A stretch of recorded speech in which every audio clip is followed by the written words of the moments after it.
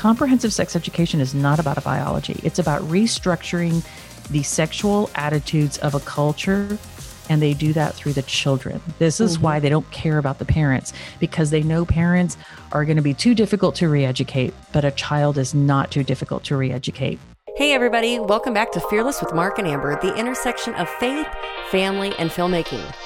Oh, buckle up. I've got a 2-part interview coming up with one of our new friends that we have met while making The Mind Polluters.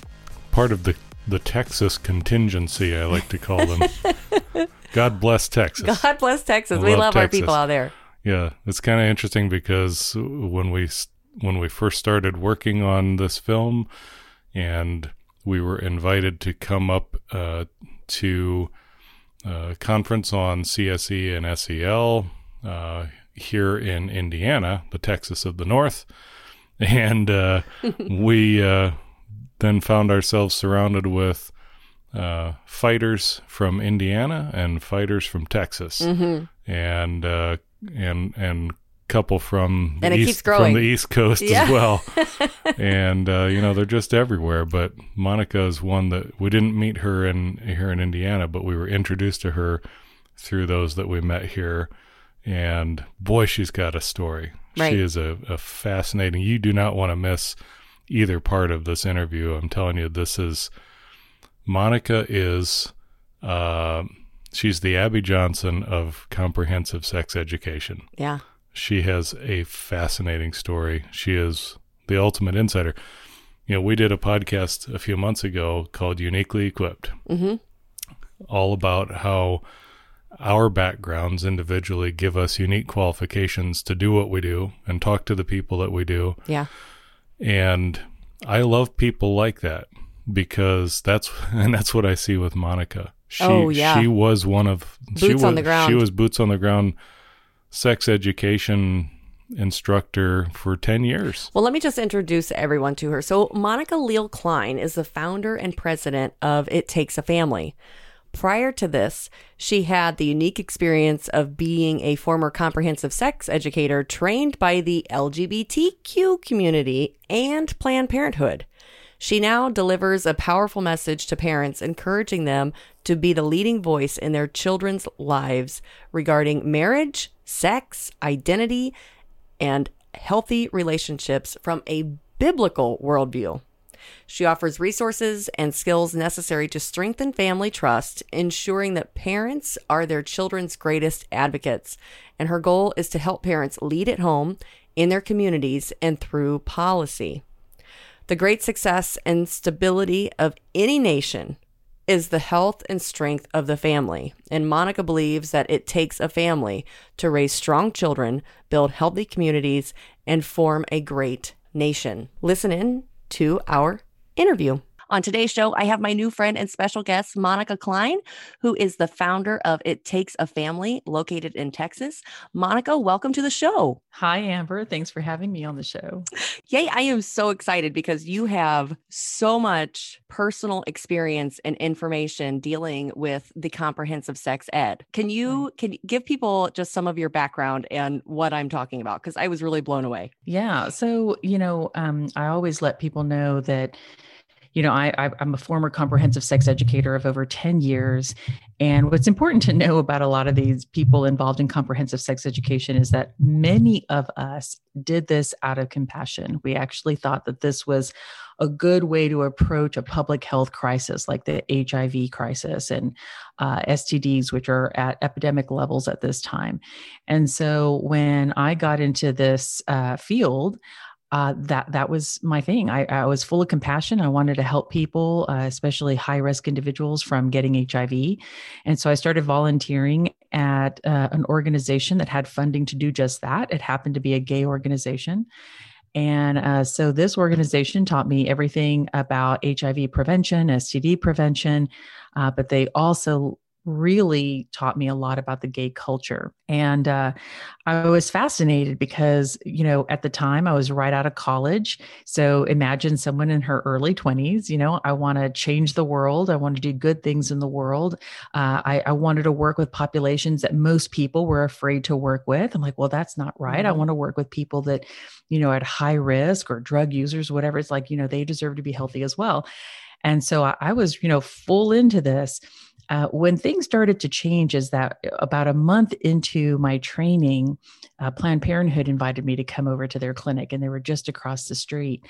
And the director of sex education invited me over so that she could teach me how to share this sex education message with children. And so I was like, okay, well, that's different, but all right, I'm going to go through this training. And she began to tell me the horror stories of young girls coming into the clinic as young as 10.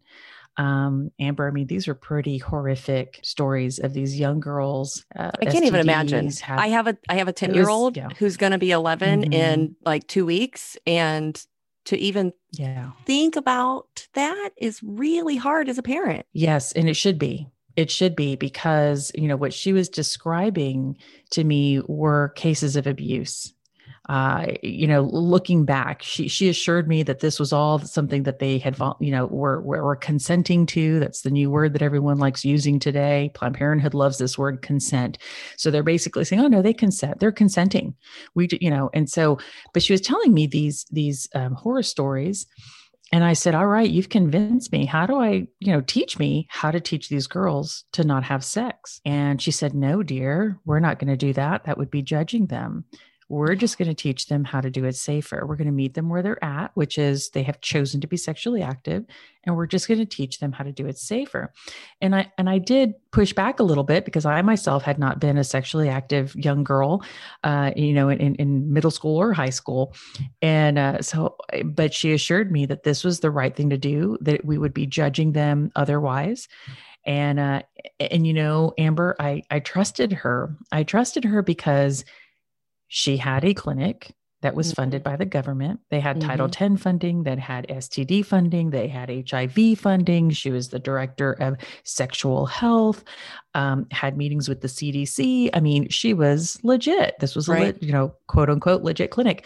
So I trusted her that this was the only way.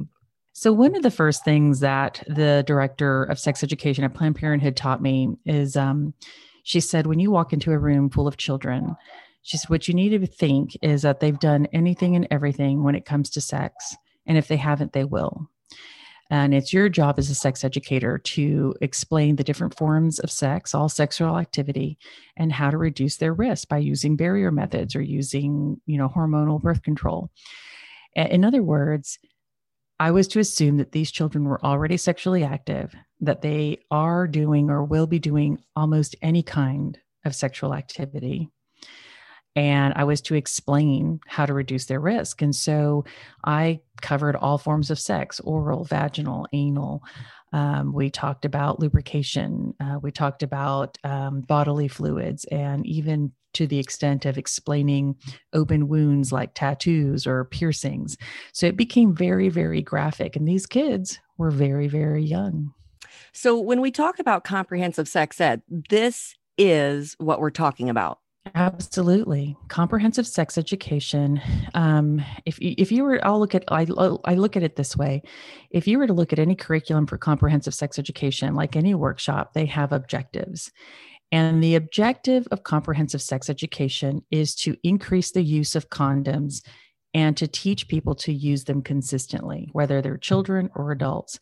And so if supposedly their objective is to increase the use of condoms, then that means that we're to assume that those people are sexually active and will continue to be sexually active. When it comes to children, they're looking at it the exact same way. Now, back then in the 90s, they didn't really expose their full philosophy to me, but today we see it very clearly. Of course, after 10 years of working with them, I discovered the philosophy on my own, but they do believe that children are sexual from birth. They do believe that all people should explore their, sexual activity and sexuality in every possible form. that we should not have to hold back in any way, and that includes children. And so this is why we're seeing comprehensive sex education beginning in very young years, even elementary school. The grooming process starts very, very young. And you're in Texas, so do you see it's in your public schools? Absolutely. Mm-hmm. I mean, it's in Indiana public schools. Absolutely. You know, right. where we are. So, yeah. So when I did this in the 90s, it was in the communities. My job as a comprehensive sex educator was to literally walk the streets of these neighborhoods. And so when I knew the school bus was about to get, to public housing, I was there waiting for the kids. And I had already talked to all of their parents before school ended. And so we were constantly doing outreach in these communities, knocking on doors, going to beauty shops, laundromats, wherever we needed to go to pass out condoms, lubrication, and talk about risk reduction with anyone and everyone, including children.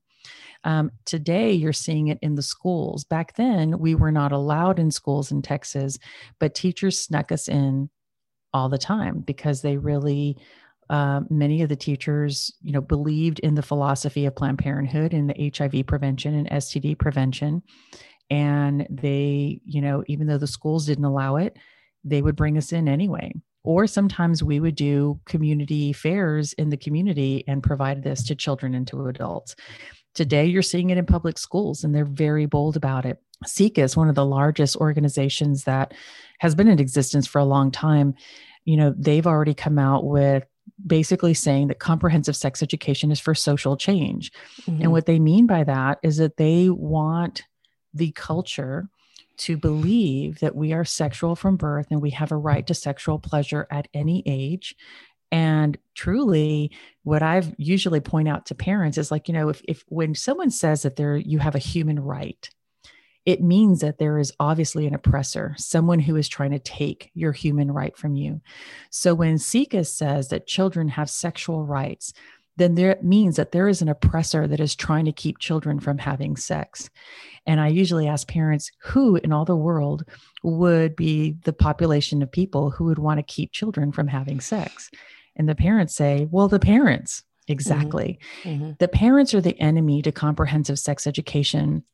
And I illustrate that through my experience with Planned Parenthood, is that in all of my years in having volunteered with Planned Parenthood, Amber, you need to understand that when I first started in this career, I started as the low totem pole. I was doing all this sex education on the street, mm-hmm. but I became a consultant with a comprehensive sex education training center.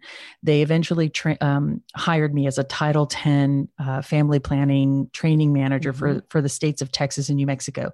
So at that point, I was consulting and training clinicians from all, at all the family planning clinics, including Planned Parenthood. And so what Planned Parenthood would always tell me at these conferences is that parents are a barrier to service. Parents are the obstacle for comprehensive sex education to be promoted.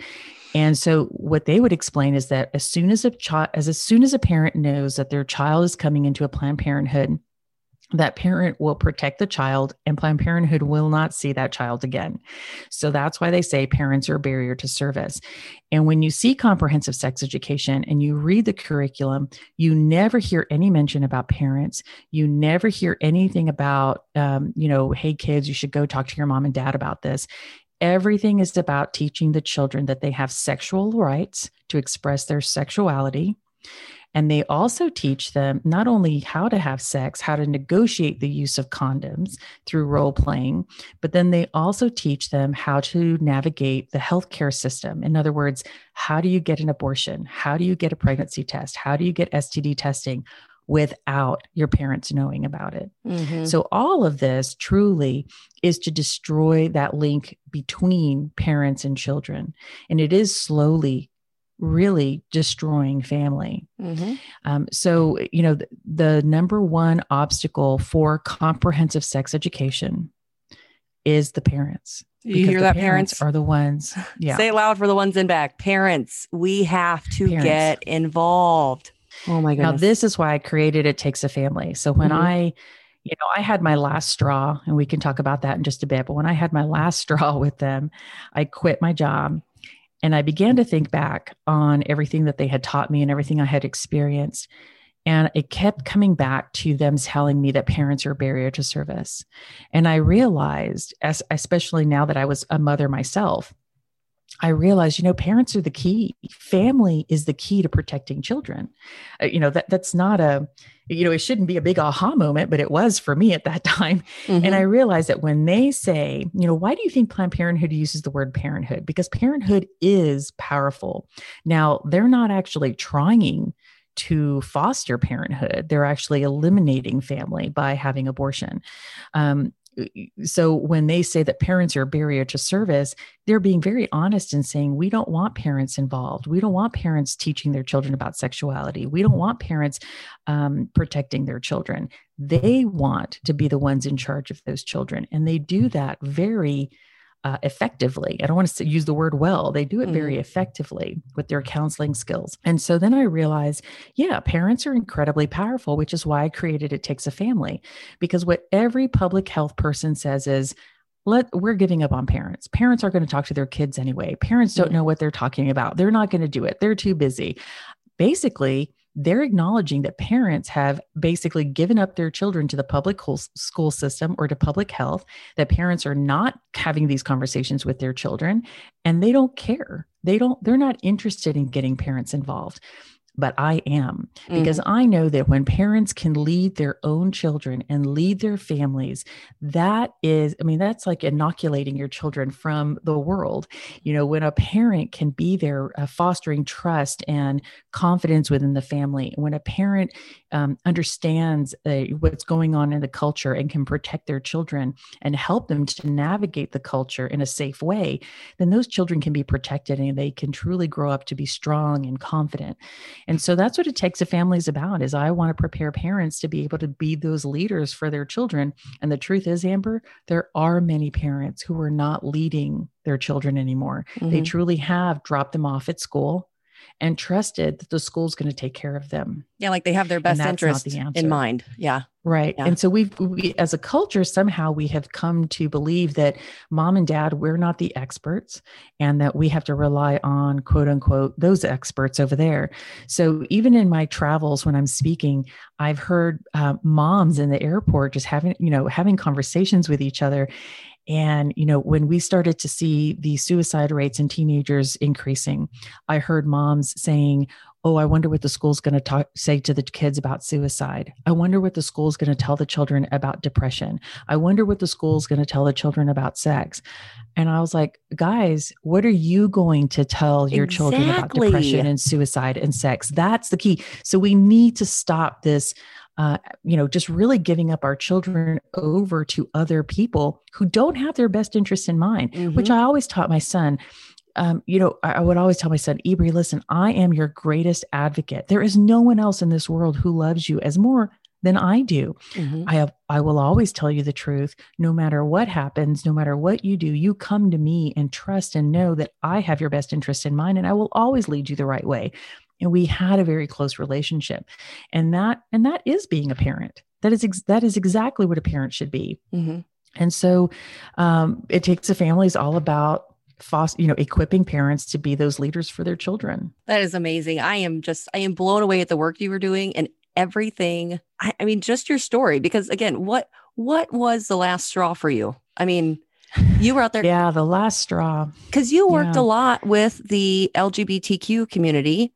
Or I'm not sure if I have all those letters right, yes. but can you kind of share some of that? Because comprehensive sex ed is also exploring the gender fluidity identity. You can be whatever you want. And right. I'm glad you brought that up, Amber. So back then we didn't talk about the transgender issue as much. It existed. I actually at some point ran a focus group and a support group for transgender individuals during my time as a comprehensive sex educator. And back then we even though we, and I obviously converted, but back then we wanted to talk about those issues, but we knew that we couldn't at that time. The culture wasn't ready. So we talked about behavior instead. But today, parents need to know that comprehensive sex education not only is a vehicle to groom children to dehumanize themselves by having recreational sex, but when this type of education can help children dehumanize themselves through sex, it is a natural next step for them to dehumanize the preborn child through abortion. It all becomes a cycle. Mm-hmm. And then, but this sex education is also a way to groom them into a new belief system that your orientation is fluid and that your gender is fluid, that there are no absolute truths whatsoever, and that everything is relative. So parents need to know that sex ed is not about biology. Comprehensive sex education is not about a biology. It's about restructuring the sexual attitudes of a culture, and they do that through the children. This is why they don't care about the parents, because they know parents are going to be too difficult to re-educate, but a child is not too difficult to re-educate. This is very important for parents to know. And the other piece of it, Amber, is that now that they have comprehensive sex education solidly being supported by even legislators, administrators at different school districts, but they're also integrating this entire philosophy in every classroom because they want full acceptance, full submission to their agenda. So you're going to hear about gender fluidity. You're going to hear about sexual orientation, all of that in math class, in history class, in literature, in music, in theater, in every single subject, down every hall, propaganda everywhere. And that's what it's really come to. If I didn't witness it myself, which I have, I have to say, Amber, I'm even surprised that today I am going to that point of saying, parents, it is just becoming abusive to let your children go to public school because they are being indoctrinated every single day. And what I tell parents is this, do you know how to respond to this gay situation? Do you know how to respond to LGBTQ and the transgender movement? They're like, no, we don't know how to do that. Well, one, I would love to teach you how to do it. But number two, if you're confused by it and you don't know how to respond to it, can you imagine what your child is feeling going to school every day and being pressured every single day to submit to this agenda? And how much more difficult it is for a child who wants to be accepted by their peers, who want to be seen in a positive light by their teachers, and they're being pressured every day to submit to this culture. It's harder for them than it is for us as adults. So many times when I've talked to pastors or other adults, about going to the school board or going to their legislators or, all of these things, they would shy. They say, I don't want to be part of something controversial. And, and I have a target on me because I'm a pastor. I have a target on me because we're Christians. They already hate us because we're Christians. And I said, well, you better stand up. I know. Stand Number firm. one, exactly. We need to stand up and stand firm. It's true. Oh my word. But I made this point too, Amber. I said, you know what? That may be true that we have a target on ourselves. If you don't submit to this culture, you have a target on yourselves. Is it more so if you're a Christian? Probably. Yes, absolutely. But here's my point. I said, here's the truth though. Those people pushing this agenda, you're actually not their target. You, the pastor, or you, the adult Christian, you're actually not their target. They could care less about you. You know who their target is? Your children. The children. The innocent children going to the school. I said, so, I didn't say buck up, but I'm like, basically buck up because it's not about you anymore. It's about our children. And so that is what's important, is that we need to get to the point of allowing ourselves or accepting that things are going to get really uncomfortable, and that's okay because you're doing it to protect the children and our future generation. The other side is not ashamed, and they are not backing down, and they will not back down whatsoever. And so it's really up to us as parents to be able to make that difference. Oh, thank you guys for joining us today. We're going to wrap up this conversation here and save part 2 for Thursday. So you're going to want to come back. You don't want to miss what else she has to talk about. We will see you on Thursday.